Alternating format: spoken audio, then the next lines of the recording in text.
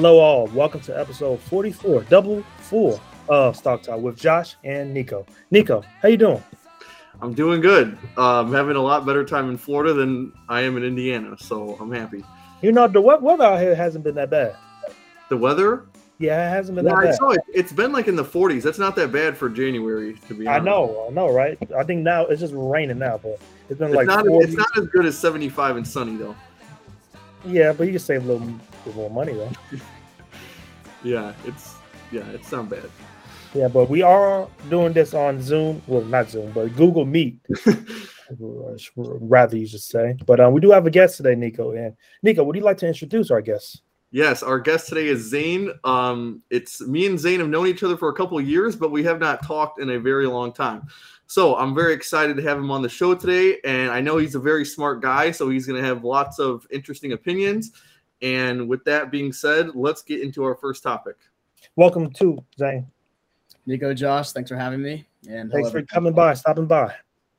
I apologize, I can't be in the studio. I mean, currently I'm in Boston. Yeah, just the weather has been just insane. Right now it's 30 degrees and it's raining, not even snow. Mm-hmm. We don't have to go to Boston this summer, something like that. Yeah, I mean, Boston's like one of those places where there's only 2 seasons throughout the entire year, summer and winter. But recently it's just been insane because we're not even experiencing winter. Maybe because that's due to global warming, or maybe that's just due to a shift in the northeast weather. I don't really know. I don't have an answer for that. Real quick, I'm not sure if Nico wants to bring anything up, but before we started recording, he said something about a startup. So, we'll let the people know a little bit more about your startup and what exactly do you do, like on a daily basis. Yeah. So before we started talking about this and going live, Nico and I were just catching up, and one of the things I've been up to in the past couple months is back in 2017, I had an idea for a drone delivery startup. And basically my mindset was combining existing and emerging technologies together to create something new and innovative into the market. So, for the past 5 years, I'd say there hasn't been any real progress going on in the drone delivery industry. So, but recently I saw an article, this was back in, I want to say September, where there was progress being made specifically with Amazon's Prime Air, as well as the development of drones being able to carry heavier weights. Mm-hmm. So I was like, wow, this is probably the time to get back onto that. But my way of postponing it, I kept myself busy. I haven't been just doing anything. I was doing an extra years of my bachelor's degree, doing master's degrees, learning as much as I possibly can, and getting ready for the market for when it's ready for the idea. And here I am today, now finally moving into the stages of starting that idea. So that idea is essentially, it's drone delivery, but it would be a peer-to-peer system. It wouldn't be like how Amazon is automating their carriers such as USPS, FedEx, etc. So this would be something like you and Nico and Josh, you guys can use this platform similarly to how Uber is used between driver and customer. Oh, I see. Yeah, that's what I was thinking. Like, so say like maybe if, I don't know, like not eBay, like say I have like a package of shoes or anything I want to send to somebody. I would kind of use like what your startup like that? Something like that, yes. Okay. Yes. So right now we are actually in the seed stage.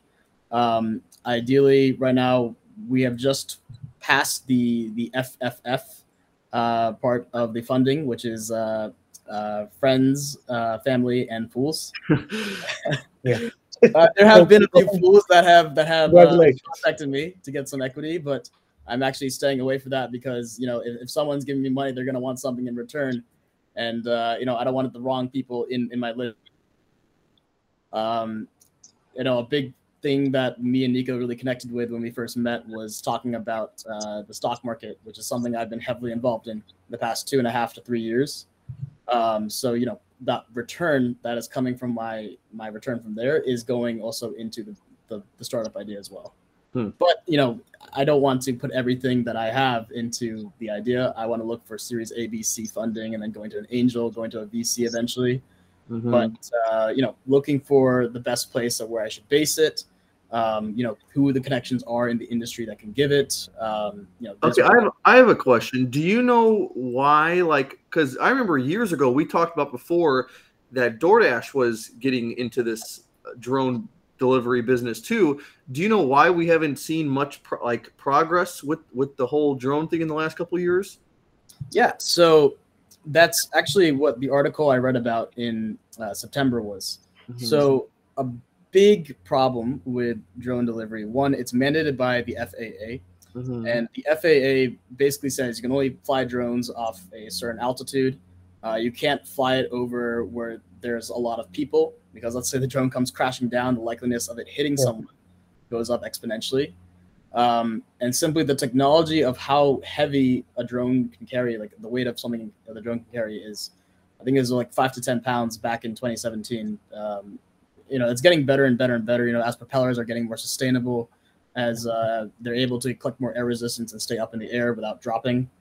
That's a big thing. And being able to navigate not harsh weather. When it's harsh weather, the drone simply will not be flyable, but weather that has some sort of turbulence. Okay, I see. So, as the technology gets better, the idea becomes more and more feasible. Mm-hmm. Right. Yeah. But it's nice because, right now DoorDash solely operates with a driver of a car. And, cars, especially in high populated areas like Los Angeles and Boston, there's going to be traffic, which means, let's say you order breakfast or dinner, and then you wait like an hour, sometimes 2 hours when it's bad weather. Mm-hmm. Drone delivery, you can get it within 30 minutes or less, depending on. Yeah, and the other thing was, I remember reading about Kathy Wood and Ark Invest, and they were talking about the profitability that it would add to companies like DoorDash when they integrate the drones into their business, because I think it's like, I forgot how much they were comparing it to cars. I want to say it was like 10% of the cost when you use a drone versus when you drive the package to somebody's house. So that was super interesting too. Yeah. Yeah. I mean, like I said, it's still in the development phases. If the technology was adverse, we'd be seeing a lot of competition across the board. But what makes my idea more appealable to my niche is a whole sustainability component. Just some things I can't disclose on this channel right now. But there are some tidbits you need to be aware of, especially with the emergence technologies of right now and what people are going to be needing in the next few years and even after that. So why is it like, does it have something to do with renewable energy? Something like that, yes. But actually more focused on plastic revolution and reducing the microplastics in the area. It embarks on reducing some of our current problems with that to create new parts and things that can be utilized into. Well, that's awesome. That's great. I mean, that'll help with your ESG score. That'll really help with make your company look better. Yeah. Yeah, but I mean, in the next year or so, I plan to keep on working on the startup in the back. And then when I think that it's finally able to launch, ideally my target is to soft launch in the first quarter of 2024, so a year from now. But in the meantime, I will actually want to study a little bit more about ESG and more of a consulting background, because this is what's going to be needed going into a market like that in 2024 and maybe even 2025. Yeah, right. Yeah. Now, what's interesting is last week I saw that the guy from Shark Tank is looking for new people to come on the show. So you have that as an option too. For now, I'm focusing on smaller accelerators.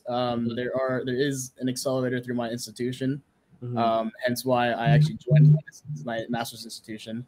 But this year, the theme for that competition is actually something that's completely unrelated to my ideas. So now I'm actually going to be doing a competition, or rather an accelerator through maybe Y Combinator or another national competition. Oh, that's cool. That's cool. Yeah. All right. So this is your first startup, right? Yes, but I've had the idea for a while. But, I see myself going from idea to idea. I've always seen myself as a guy that likes to solve problems to make life easier for everyone. So, it doesn't have to just be one idea. It's turning multiple. But it's good experience, nonetheless. Okay, so I want to talk about like a little bit of advice for like you would give someone who's like first starting up a startup. What would you give what would you say to that person? Yeah, I mean, the biggest thing I like to say is time flies when you're having fun. Anyone that works the 9 to 5, a lot of people that hate their jobs, they quit unless you really love your job and you really like working for someone and, you know, being around someone else's schedule, good for you. I'm happy for you. But me, that's never been me. So following my own dreams, my own heart. And, you know, there was some influence from my father as well. He was an entrepreneur back in the day. Now he's retired. He's actually a big options trader now. But, you know, just following your instincts, following your heart is a big thing. I know that sounds very, very cliche. But again, if you really want to enjoy what you do and you don't want to be like, oh, when is this going to get over? Why is this meeting so boring? Then, you know, you need to do something where you can be behind the wheel driving the car or where you're going. Now, what industry was your dad's business in? He was actually in a few industries. He was a serial entrepreneur. So his first business, from when I can remember when I was very young, is a lot of computers, a lot of electronics. And then he shifted into the pharmaceutical industry. And then that was actually his last business when he sold it, and then retired or went into options trading and private equity from there. I see. Well, that's cool. That's interesting. All right. Well, I'm ready to get into the talk about artificial intelligence because there's so much to talk about with that. So let's get started with that. I would say the biggest news recently that's taking over everything is OpenAI and ChatGPT, especially because Microsoft just invested $10 billion. I believe they put the valuation at $30 billion for that company. The controversial thing with it, though, is the fact that that company is losing billions of dollars on the bottom line, I'm pretty sure. So that's where Microsoft has a lot of work to do to turn that business around and get it into some applications so that it's profitable. Yep. So what's your guys' thoughts? I think, you know, even with Facebook, them going to the Meta stuff, like with Microsoft, I think now I think a lot of those companies are going to try to they are going to take some losses, but for the future, you know. Yeah. Sometimes you got to take that stuff on the chin just to start building on for the next 10, 15, 20 years. But I think it'll be all right. Microsoft is going to always be here when we die, our children die, yada, yada, yada. Yeah, so I think it's going to pose a big I don't know what the right word is, but Google's going to have to put in some work and catch up or come up with some sort of way to compete with Microsoft now that they have that technology. I will say that with the whole rise of artificial intelligence has always been that thing that's been lurking in the background. Yeah. And has just tons and tons of potential. But now that you see these blue chip companies, these tech giants. Right. This is the year for it. Microsoft, Google, even Apple is trying to get into it. You know, there's a lot more progress that can be made because a lot more money is actually going to be going into the development and the research of this and the utilization. And a big thing that these guys have that these small companies don't have is their niche and the amount of people they can market to try and improve their technology. Yeah. I think that, sorry. No, go ahead. I think that with artificial intelligence, you know, when it first came out, a lot of the people that the developers, their incentive for creating this was for small things like ask the ChatGPT to create you a nutrition plan, ask them to create you a schedule, ask them tell you a joke, you know. Yeah. But you're right. It's the same thing with the internet. It started off slow and then it just takes off to what it is now. Yeah. I see it rather like in mathematics, we invented calculators because we hate doing things mental math. We hate doing things by paper. It's a tool to enable us to do more and more and more at more complex levels. But if you use the calculator the right way, you could really do some crazy stuff. That can be exactly applied to the development of AI. Instead of asking it to create you a nutrition plan or you know, recommendations for restaurants, you can ask the thing to make you a whole business plan. And I actually did play around with that for my own startup.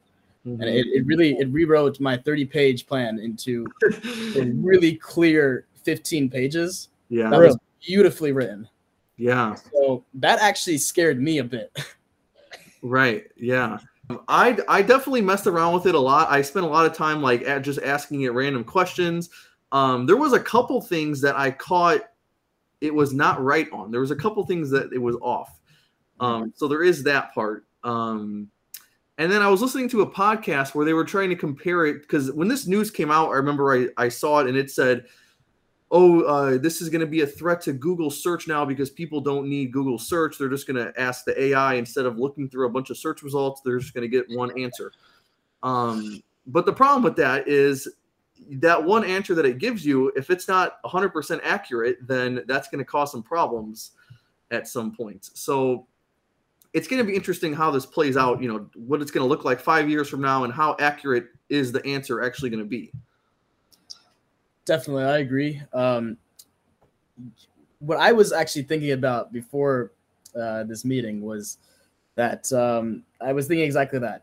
A lot of the things, like when you type into Google, let's say you want an answer for something, Google will only spit out if there's like an article about that, someone else is writing about that. A lot of the times you will actually not get the answer you're looking for through Google. That has happened to me many times. Mm-hmm. But the artificial intelligence, it's really about knowing how to ask it the right question.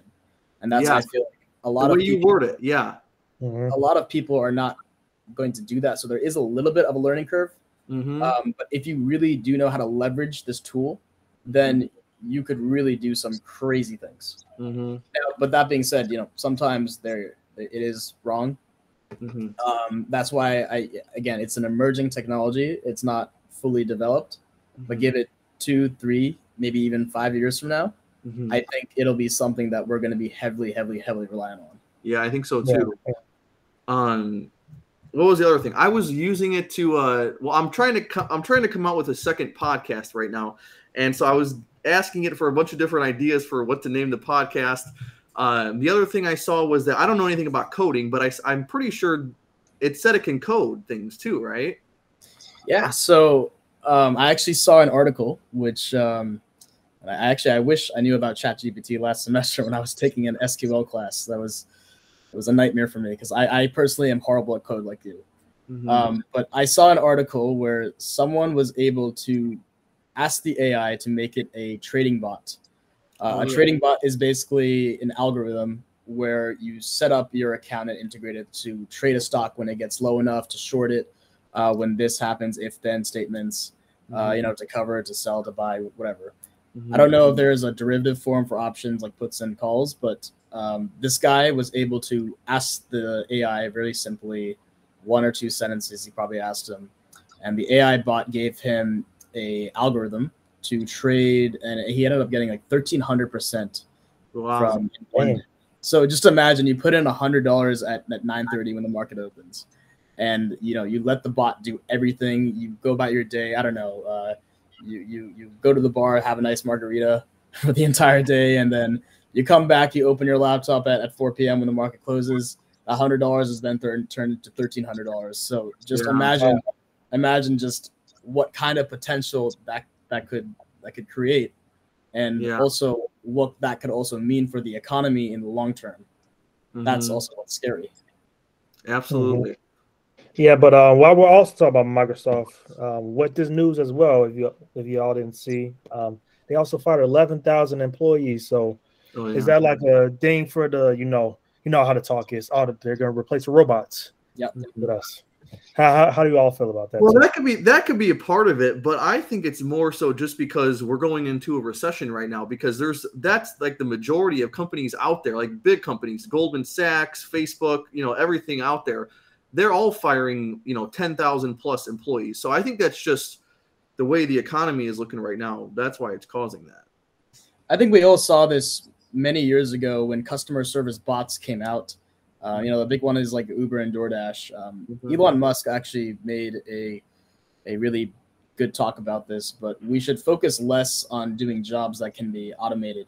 So, for example, Uber, for example, like all those drivers, that entire option for having drivers is going to cease to exist when autonomous cars, they become a mainstream thing, because then Uber can just control that entire thing and get more of their own market share for that. Less cost for that. But as we can automate more jobs, there needs to also be jobs created for managing these artificial intelligence bots and prevent them from going out of hand. And there are those glitches, like you said, when the artificial intelligence gives the wrong answer. Someone needs to be there, someone rational and reasonable to get in there and fix that problem.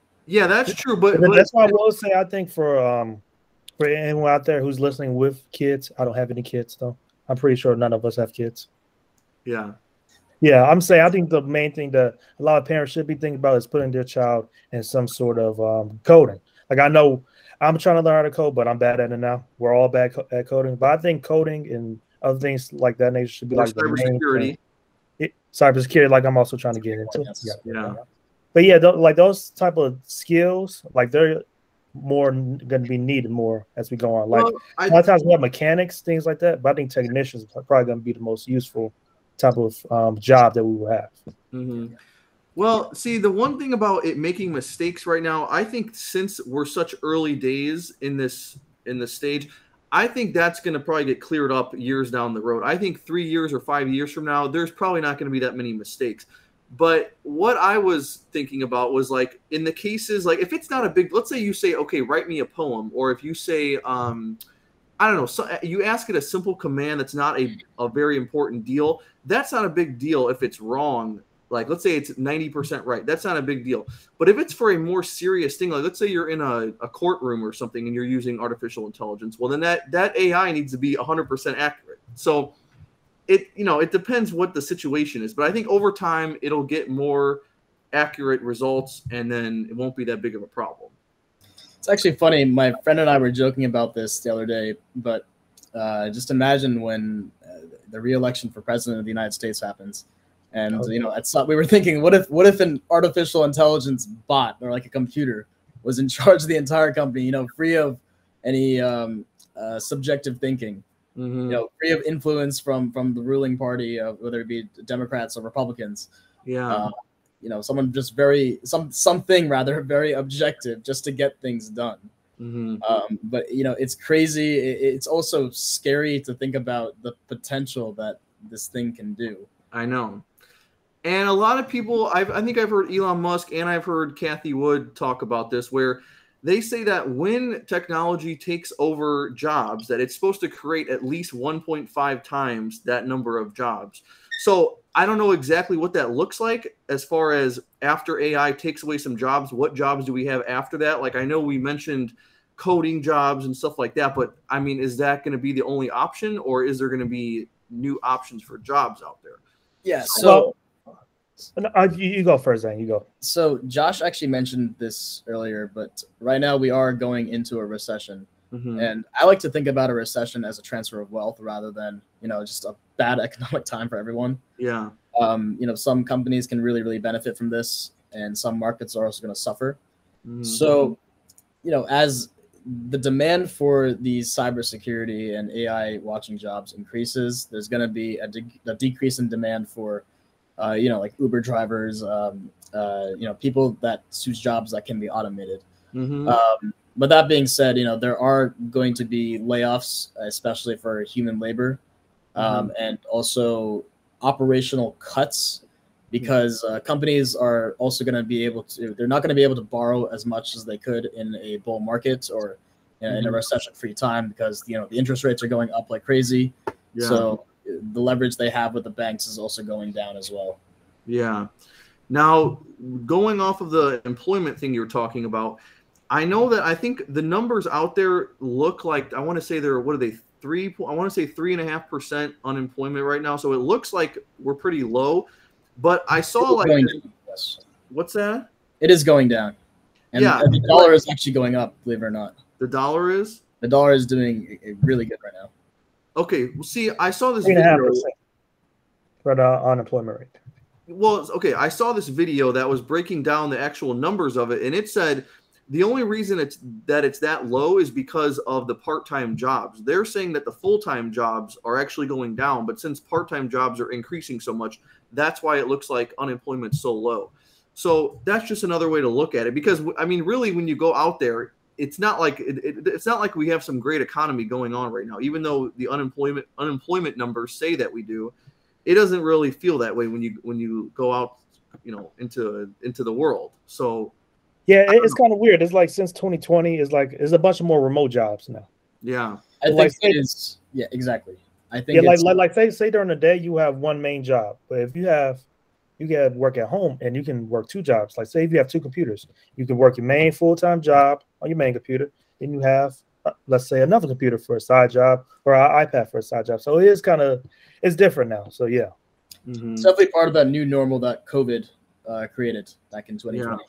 So that's just how.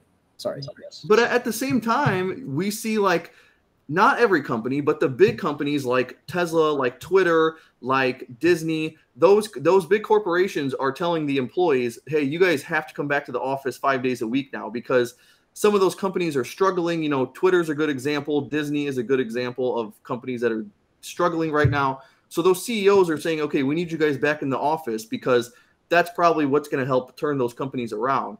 So I don't know, remote jobs are great for the employee, but I don't think it's always the best situation for the business.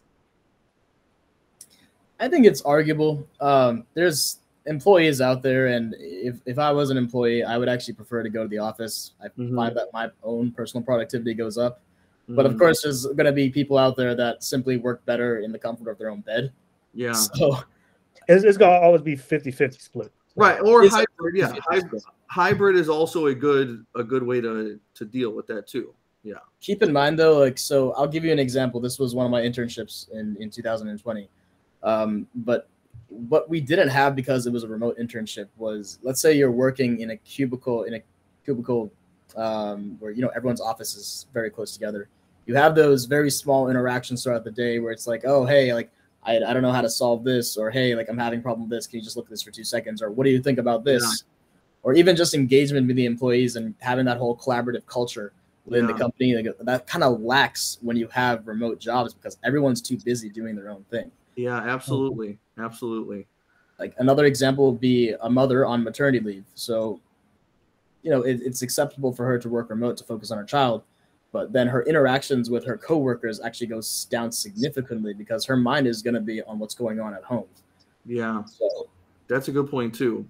And the other thing I've been discovering lately is how certain industries are much more flexible with remote jobs or hybrid jobs, and some aren't. So like when I'm looking at finance jobs, it looks like that is pretty much in person only. And then if I'm going to a marketing job, it looks like they're much more flexible with that, and I'm more likely to get a hybrid or remote job with marketing.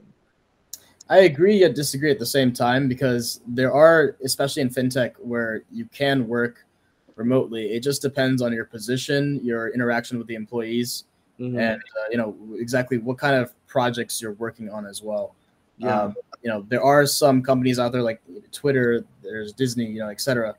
Tesla. They want the employees to come in there because that's just how the leadership puts it. Elon Musk, Yeah. But there's CEOs like Mark Zuckerberg and Facebook that allows the employees to work remotely. I know Jack Dorsey, before Elon took over, he really appreciated the people working remotely as long as they were comfortable and getting the work done. Yeah, that's interesting. Yeah, so it has its time and place. Exactly. What I want to get into right now is, Zane, if you got something to say, go ahead. But I want to get into your experience with stock market investing. The topic you've been wanting to hear for a while, huh?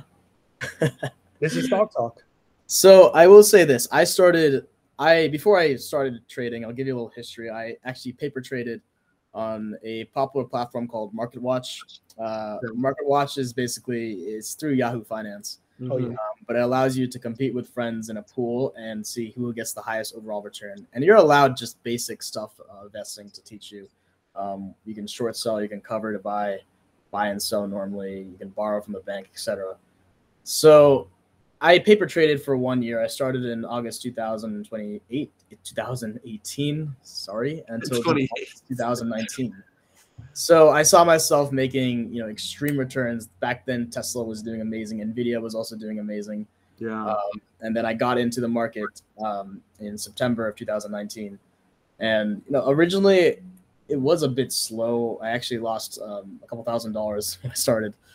But over time, as I learned and tried these strategies and stayed focused and, kept up with the news, there was one day where I woke up where I saw like a 300% return. And I was just like, whoa, what did I do? But then as I continued to invest, I finally figured out like the key is to really keep up with the news, to keep up in companies that you trust, companies that you see are going to be making significant returns. Two examples of this actually are going to be Tesla and Moderna back in the day. Oh, okay. I saw that COVID was a huge problem in 2019. I knew it would be an even bigger problem in 2020. Wait, COVID? COVID. Sorry, 2021. This was 2020. Oh, okay. So that's when I thought that Moderna would be a great company to invest in. You were right. And, you know, Moderna is now mainstream. I mean, I have 2 Moderna injections inside of me. So, and Moderna turned out being the way better investment than Pfizer. It did. Right? And that's mainly because I want to say it's their trials ended up being more successful. Their research, and it's also their marketing as well was also much more ahead of Pfizer at the time. Yeah. And they're a smaller company. Yeah, I mean Pfizer specializes in a lot of different things, so Moderna is more focused. Yeah. Right. So if this is like if you see a focus, something that'll be a potential problem in the market eventually, and a company that focuses directly on that problem, in this case it'd be Moderna, that will be the best investment. So that other example I was talking about was actually Tesla, and I saw that going into carbon emissions is going to be a big problem, especially for sustainability. So what was the biggest EV manufacturer back in 2018, 2019? Yep. It was Tesla coming up. So it was today. Exactly. So no, it'll be like that 10 years in the future too. 2025 is coming up. No, I don't think so. I mean, I can get about the future in a bit, but just some more storytelling was, this was back in, I think this was middle of 2020, end of 2019. But Tesla made a stock split where people who invested 5 years before that, they ended up making like a 20,000% return. Similarly to how Bitcoin was doing back then as well. But yeah, speaking of Bitcoin, other great investments that I saw, because I saw the price of Bitcoin going up, I knew that NVIDIA and graphic chip manufacturers and Micron Technologies are also going to go up. So those are all valuable investments that I picked up back in the day. Okay, let's go back to when you started investing. I want to know what got you into investing, and then what style of investing were you doing? So that means, like, were you doing options? Were you doing day trading? Was there something that caught your attention out there that got you interested, or how did that play out? Yeah, that's actually a nice question. More storytelling, but like I said, I had my startup idea back in 2017. And I always knew that I wasn't just going to be doing startups. I wanted something to do in the background as well, like a side hobby. So that was trading stocks. So the best way to learn that is to day trade, not just to invest. I know Warren Buffett would be angry at me to do that, and especially investing into very volatile companies. But if you do sit behind a computer screen, and there was a good 4 months when I did this. I'd wake up at 7 o'clock, have breakfast, get ready for my day, meditate for 20 minutes, and then sit down at the computer actually at 9 o'clock, reading up on the news for the first half an hour, and literally being at my computer from 9 to 9:30 to 4 o'clock when the market closed. And, I would always have CNBC on the background, Bloomberg, if I was not at my TV, just watching all the trends, the emerging technologies, and then in between trades, I would literally be reading about everything that came up, whether it be on the Wall Street Journal, The Economist, Apple News, Yahoo Finance, you name it. So very time consuming. Yes, but I have my choice, because it didn't feel like work for me. It was very interesting because I felt like I was keeping up with what was going on in the world. And, if you really put in the time with this to day trade for the entire day trading day, that is the best way to learn, in my opinion. Yeah, you can take courses in investments to learn the basics, but you need to apply what you learn in the textbook into actual real terms. And that's actually how I learned the most. Let me ask you, what was your success like with that? And like, what type of returns could you expect? Because I just have always heard a lot of things about most day traders lose money. Sorry, someone was calling me. I didn't mute my phone. Hey, Mom. Sorry, could you repeat your question? Yeah, so my question is like, what type of success, what type of returns did you have with day trading, and how do you feel about the people who say that the majority of day traders are losing money out there? Yeah, so I will say that I definitely did not expect to make as much as I did. I want to say there were times where I got lucky, but it was smart luck rather. Like I knew something would happen that would trigger an event in the market to capitalize on a big bubble that was growing and growing and growing. And just knowing, I know this is going to sound weird, but like following my instincts of when to sell before the bubble popped. I mean, there were times where I missed out on, I could have maximized my return even more if I wanted, but keeping up with the news again is going to be quintessential for this. But just the returns that, I mean, if you want like numbers, I don't want to disclose my personal numbers, but I will say that when percent wise. Yeah, percent wise, exactly. So percent wise, it's very, very optimistic to think that you're going to double your money in a year or 2 years or whatever. The safest way to, when everyone talks about the stock market, they just say, just get SPY, just get what's on the S&P 500 benchmark, and just go with the slowly returns over 10 or 20 years. That's what Warren Buffett would say. You can just buy Burke Class A, Burke Class B. But if you are willing to take the risks, without high risk, there cannot be high reward. So because of that, there was a day where I had, for example, the Tesla day when they did the split, where I had a 1,300%, it was like 1,700% in one day, which was mind boggling. For example, there was crazy gains from Bitcoin as well. I was actually back in crypto. I held a coin for about, I bought it in December 2018, and I sold it back in, it was in the beginning of 2021 when the coin was still high. But it was just like, when you know it's time to sell, it's time to sell. So, okay, how about crazy percents you can make? Okay, so how about today, after you had some years of experience, what would you say is the better way to invest your money into the stock market, short term or long term? So right now, this is actually personal opinion. I've actually shifted from a day trade strategy to more of a week trade strategy. And what I mean by that is I will still do, I want to say average 10 trades a week now. But there are some days where I'll make like 3 trades, 4 trades a day. And then there are some days where I'll just leave it completely alone to not touch it.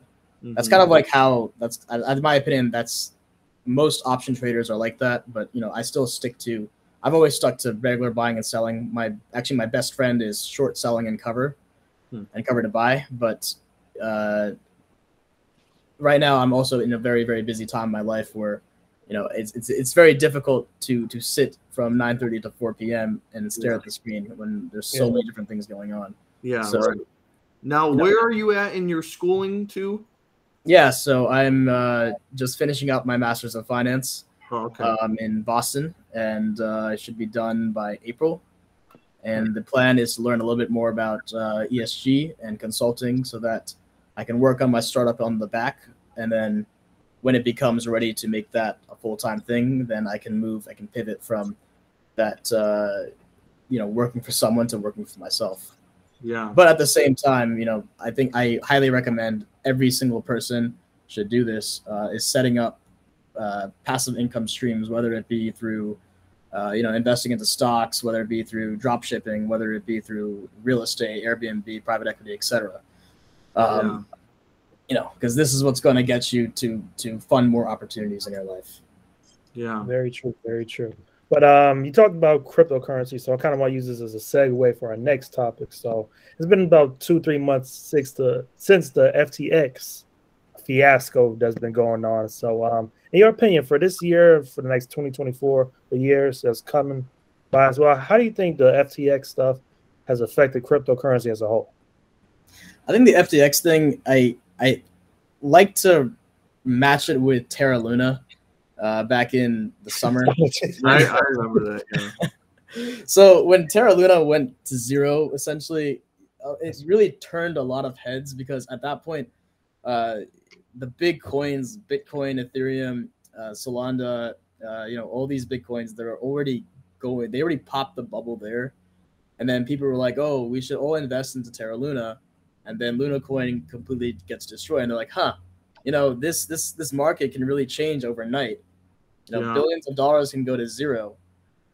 So that's kind of the thing about FTX and SBF as well, or who led his investors astray. And that's why he faced all these criminal charges. But I think he was able to get out with the bond pay. Mm-hmm.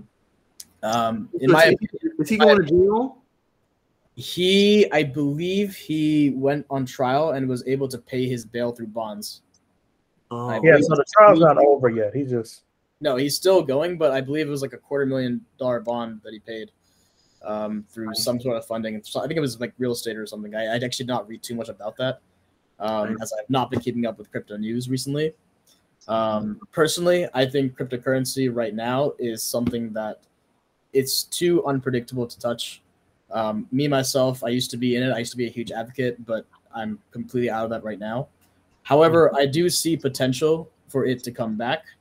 Mm-hmm. I think that having a digital currency is definitely a safe alternative for it's a way to hedge against some of the macroeconomic factors.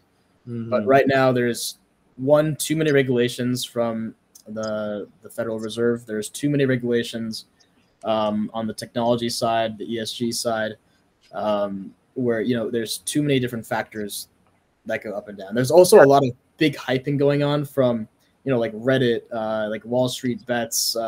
Shout out to Wall Street Bets. A lot of this meme stuff, that will make like GameStop and ANC like really, really good. Yeah. That is giving this really volatile hype. So that needs to figure out first. Yeah, and that's what I think Josh, I think we talked about that last episode was like, for some people, why would you want to put your money in some stocks or whatever equities out there that yes, you can make a little bit more money with them in the long term, but in the near future, let's say for the next 12 months, it's kind of unpredictable right now. So we don't know, how long is the recession going to last? How long is it going to be? What companies are going to suffer the most? And when you have a super high interest rate, or not super high, but higher than normal interest rate like we have right now, for example, Robinhood is paying 4% interest on the money that you just have sitting in your cash balance in your account. So the last couple of days, I've actually been selling like some positions that I'm just up, 10% or whatever on. Like I sold out of Wynn Resorts this past. I was thinking about selling Wynn. That's so funny. When I saw Wynn, I said I wanted to sell it. I'm thinking about selling. Yeah, because it went from $50 to $100. So I'm like, okay, it's had enough of a run to where I'm comfortable selling out, putting it into the cash balance, and I'm going to earn 4% interest. They pay you monthly. So, I'm happy with doing that. And I think a lot of other investors are the same. Personally, like I said, it's sticking with the technologies and the companies you trust are going to be your biggest gainers. Right now, actually a company that has caught my eye has been Bed Bath & Beyond. Oh, okay. They were actually filed for bankruptcy recently. Yeah, they did. Yeah. Nearly filed for bankruptcy, and then all of a sudden they are making talks for an acquisition, and the stock goes up. The stock goes up like meaning like another company would buy them out. Yes, I forgot which company it was, but it was some home articles company. That was. I can picture like Target buying them out. It's something like Target, but wasn't Target. Walmart. But you need to look at that. I consider Bed Bath & Beyond right now like a meme stock. Yeah, it is. It is. Yeah. But great store, though. Some stuff that I would recommend actually purchasing for this year are going to be Micron. Micron, the chip manufacturer. NVIDIA is going to be another big one. Tesla. Having your basket of blue chips, especially with the AI. Actually anything with AI is going to be a big one in 2023 and then actually in subsequent years. I do see the return of crypto in 2024, if not in 2023. It really all depends on how these policies with the Federal Reserve can go. Other companies are going to be some smaller companies, like not smaller companies, but like electronic focused, a lot of tech. There's other companies too, like IP, paper manufacturers, smaller companies. Everyday good companies are going to be good as well. Mm-hmm. Yeah. Actually, I can actually pull up my watch list and I can share even more. And if you guys want, I would be happy to. I can publish my watch list, and you can add it to the description of this video. Oh, we would love that. We would love that. Okay, yeah, Josh, what stocks too? I was saying, Taiwan is up big. You see that? Taiwan's up. Yeah. So it's a lot of stuff. I would love to own that stock, but I would not buy it anywhere near $85 a share. I would not buy it. I think it's too. I think it's got everything baked into it. I don't think there's much room for it to run. In the long term, there is, but in the short term, I think it's priced in. Yeah, I didn't buy it in like December-ish. Would have been better. Yeah, when it was, I mean, I remember looking at it when it was $65, but every other stock in the market was down huge too. So it was like, you got 100 plus stocks you could get on sale, but it's like, which ones are you going to choose? So, I mean, that's the same reasoning. It's like buying Brick A versus buying Brick B if they have a different class. If the return is going to be good and safe, there are ways where you can still purchase that stock. And actually, when I think about this, it actually reminds me of Bitcoin, for example, where you can buy how much money of a Bitcoin you want versus buying the actual coin itself. Yeah. Actually, there is one thing I actually wanted to talk about was something about cryptocurrency, and that's shorting the market in the crypto market. And the reason why you can't actually do that is because if you short the market, there needs to be someone on the other side betting against your bet to do that. So right now, because that doesn't exist, we can still leverage that in the stock market through the form of ETFs. Yeah, right. Actually, you know what? I just bought one, I think yesterday. This isn't crypto related, but it's a ETF type of fund where it shorts the Dow. And because that's the reason. The reasoning for that is because if you look at the Dow stocks, especially compared to the NASDAQ stocks, the Dow stocks have had like much better years or a much better year than the NASDAQ stocks. So if you look at McDonald's, if you look at Coca-Cola, Home Depot, McDonald's. Well, keep in mind all those types of companies. What's that?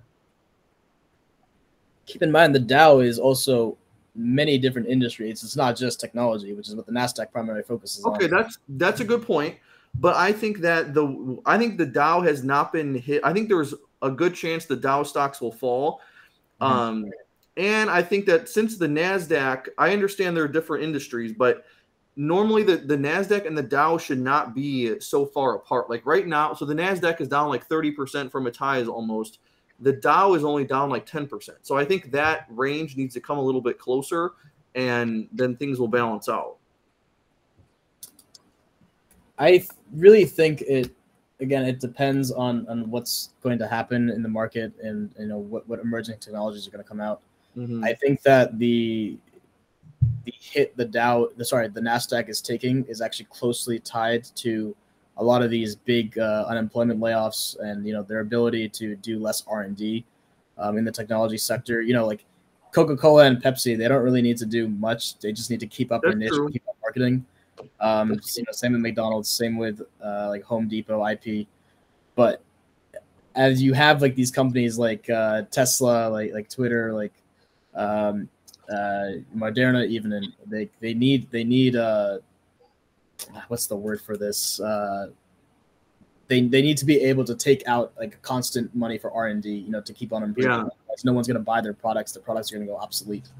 Yeah. So it's kind of like they need like a ceiling, kind of. But not really ceiling, but the opposite of ceiling. They need a catalyst or a cash flow to come in and push the technology further. Yeah. Exactly. And if it's hard to get funding from banks, especially with higher interest rates, their room for opportunity gets slowed down to the point where they need to lay off more and more employees.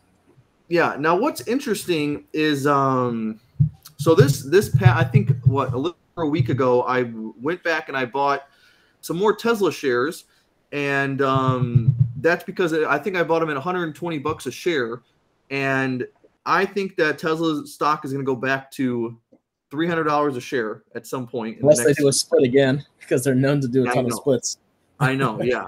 But I think the reason that it's starting to, I think Tesla stock hit because it bottomed at like $100, and I think it hit like $140 this week. And I think the main reason it started moving up again is because ever since Tesla dropped the prices of their cars, and then all that, I think the news came out that the demand for their cars was surging. I think that was the main reason the stock has been moving up lately. So I don't know. I'm telling you, I think the demand for Tesla's cars are just, it's like it's one of a kind. I don't really see any competitors having similar numbers as them. Tesla like, is definitely becoming known as like the iPhone of cars, you know? Yeah. So for example, like, I know there are some people that would love to have a Samsung or even a flip phone or a Nokia that doesn't break, but you know, there's a lot of branding that's going on with their niche that I feel like Tesla is going to become. That's why, like, you know, people are not going to prefer like Audi making their own electric cars, or even like a Chinese startup like NIO is making their own cars. But see, that's what I think is the big problem going on with Tesla. Well, their competition. What if people start want to buy a BMW that's electric? It's possible. I mean, the thing is Tesla has created its own reputation for its cars, but you know, there is going to be eventually, like, Lamborghini is going to make a really high-end luxury electric EV. Exactly. Their line, you know, Porsche is going to do that same thing. You know, all these luxury car brands are going to do that, and they're going to have a market appealing to the ultra high net worth. But Tesla, however, you know, you can buy a Tesla. I think is what the starting price is, like $50-something thousand, which is like the same price as like a Mercedes C-Class. Yeah. But you know, like it's completely electric. You have all the fancy gadgets in your car. You have an iPad where you can watch Netflix and just let your car drive for you. Yeah. So, you know, there's a lot more R&D that needs to be done. But you know, when Tesla originally came out, a lot of people were so scared at the fact that, you know, what if I am driving from California to New York and there's no charging stations on the way? Where the heck am I going to charge my car on the way? But now, because that's become mainstream, everyone is flocking towards Tesla, and that's becoming the new craze. And the other thing is, before Tesla became a famous stock out there, because I remember when I was buying Tesla shares originally, the word on the street was like Morgan Stanley would come out and say, okay, our price target for Tesla stock is $10. We believe this company is not going to have positive cash flow. And that was mainly because that they were spending tens of billions of dollars building out these facilities so that they can manufacture or mass manufacture like the Model 3, the Model Y. And that's something that Tesla got over that hurdle. And that's what allowed them to come to this huge stage of profitability where they can make, you know, billions and billions of dollars of profit. If you go ahead and look at it, we're already starting to see it, because since companies like Ford and GM have already started investing all that money into their facilities, that is hurting their cash flow substantially. If you look at their cash flow statements, they're normally making tens of billions of dollars of free cash flow, and it's down to like $2 billion now, because all that money is going into the investment. So that's something else that the competitors are going to have to get themselves over, that Tesla's already has all that out of the way. They already have all that stuff built out, and now it's just more and more profitability as we go further into the future. Well, it's not only that, but also with I think the car industry as a whole is kind of weird now. Like if you bought a car in 2018, you paid 26 some odd thousand for it. You can sell that car. Well, how much mileage you got for around $24,000 now? So that's kind of unheard of. Okay, that's what's interesting. I just saw something that said people are investing in Teslas right now because the prices are. I think if you buy a Model Y, I want to say, I think they dropped the price by close to $20,000. It's at least $10,000, but I think it's close to $20,000. So if you get the Tesla right now, there's a good chance that when demand goes back up, that they're going to raise the prices again, and you're going to be able to flip that Tesla for a profit. So yeah, I think a big thing, especially with the EV market and everyone going there, is the price for a barrel of oil has been going up crazily. I mean, when I was in San Francisco last year, I saw some gas stations where it would be $6-7 a gallon. Yeah. So just imagine charging your car is probably like, you know, a few percent of like what you would spend in gas in a year. Yeah. So over time you break even with an electric vehicle, which is why all these people, they're going to Tesla, the most known manufacturer of EV, the safest. The interesting thing there, though, is the battery, because yes, you're saving money on gas, but are you going to be able to? Is it a smart idea financially when you have to replace that battery? And I think it costs $30,000 to replace the battery. I believe the average duration of the average battery life is about 8 years. So you also got to factor that into the equation there. That and other type of problems that might happen with the car, because for some cars you can go to a mechanic down the street. Maybe you need your brakes fixed instead of going to dealership. But with Teslas, it's kind of, you got to go. Tesla, I think Tesla sends people to your house though to work on it. But if you are in the middle of the road, that could be a huge problem. What's that? I mean, if you are in the middle of the road, that's going to be a huge problem. You can't then you're screwed. Tesla roadside assistance, but they are going to have that. Yeah. But it's one of those things where the technology does need to become more mainstream, because yes, it is still being improved, and then when that happens, they're able to manufacture these materials for less, and that becomes another incentive for consumers to switch over to this. But a company that actually specializes in the battery swapping technology and making it more modular is NIO, the Chinese EV startup. But basically, what is their advantage in the market over Tesla is easily swappable battery plans, like a subscription service rather, where they can easily just do that, not pay $30,000. But 8 years for a Tesla battery is a long time. I think it really comes down to how much is the person driving. So if a person is not driving that much, and there aren't this will happen, I think by 2035, that carbon emission companies are not allowed to make more cars like that. It has to be all EV. But if you're not driving that much, then you're fine spending $5, $6, $7 a gallon for of gas. Then okay, sure, go for that. Let's say you want to drive. Let's say you want to bust out that antique car that costs millions and millions of dollars that makes the engine go vroom vroom. Then all power to you. It really depends on your preferences. However, right now, because the price of oil is very high, I think that EV, for now at least, is the more cost efficient option. Do you know what a barrel of oil is trading at right now? I think it was about 80, I'd say. It is, let me see here. Because gas has definitely you're right. It's 80, about 80, 81, yeah. 80, 81. Okay, so that's not as bad as it was earlier last year. I think it was 110.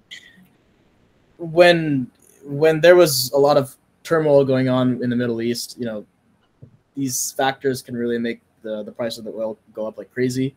I think right now with the whole conflict in Eastern Europe, that's another. Yeah, it's gonna be another one in the next couple of months. Looks like there's been unfortunately there's been some real. It's getting worse actually now, and a lot of suspicion and uncertainty is surrounding that area right now. But if the price of oil starts to go back down, let's say EV makes a huge development and a lot of people are going towards the electric alternative, then the price of oil will actually start to go down, and the people that have gas powered cars are actually going to profit off that and save more money. Which I mean it kind of stinks thinking about that, but eventually there's going to be a huge surge in demand for electricity powered. Yeah. And how you mentioned, like the whole thing with like the regulators and like this, like the state of California saying, oh, we're banning the sale of gas vehicles by 2030 and all that. That's like really extreme stuff that is going to put pressure on the industry to go towards that way too. I think it's for the best. I mean, I've done quite a bit of research into ESG and sustainability, and it's something that we need to. This may sound horrible, but we need to stick our necks out together and make change together. Because if we just say like, "Oh, we're gonna introduce this new initiative," and the progress is gonna be super slow, the market needs to inflate, pop, and then rebuild. That's kind of like the best and most quick way we can implement a sustainable green world. And if we do that, then, you know, the long term, the very long term, 50 years from now, it's really going to pay off. Yeah. But we actually have been doing well recently with sustainability. The ozone layer actually is starting to recover.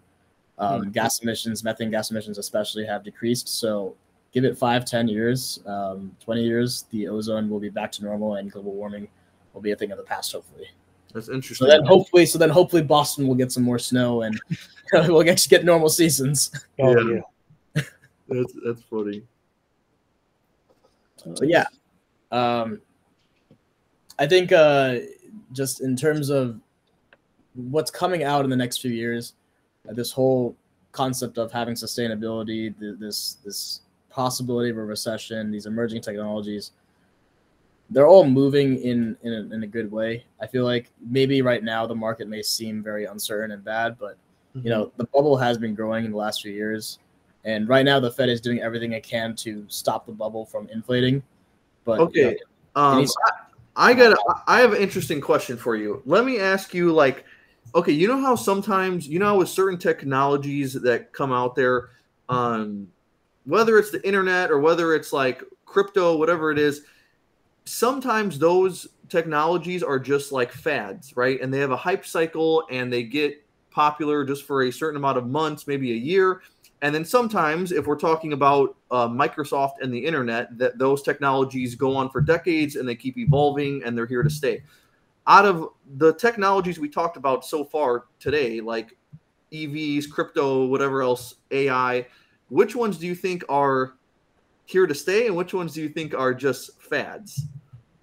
So with all these new emerging technologies, they all go through what's called a technology adoption cycle. Yeah. You know, they're going to have the first people taking on the new technology, trying it out, telling their friends of friends, and slowly by slowly, you know, you have people that are willing to put in more money and trust into it, and the technology develops more and more and more. But you know, I guess what technologies I think will be here to stay. Well, sustainability is going to be a big one. Crypto, I think, can come back in the future. It's supposed to be a hedge against macroeconomic policies.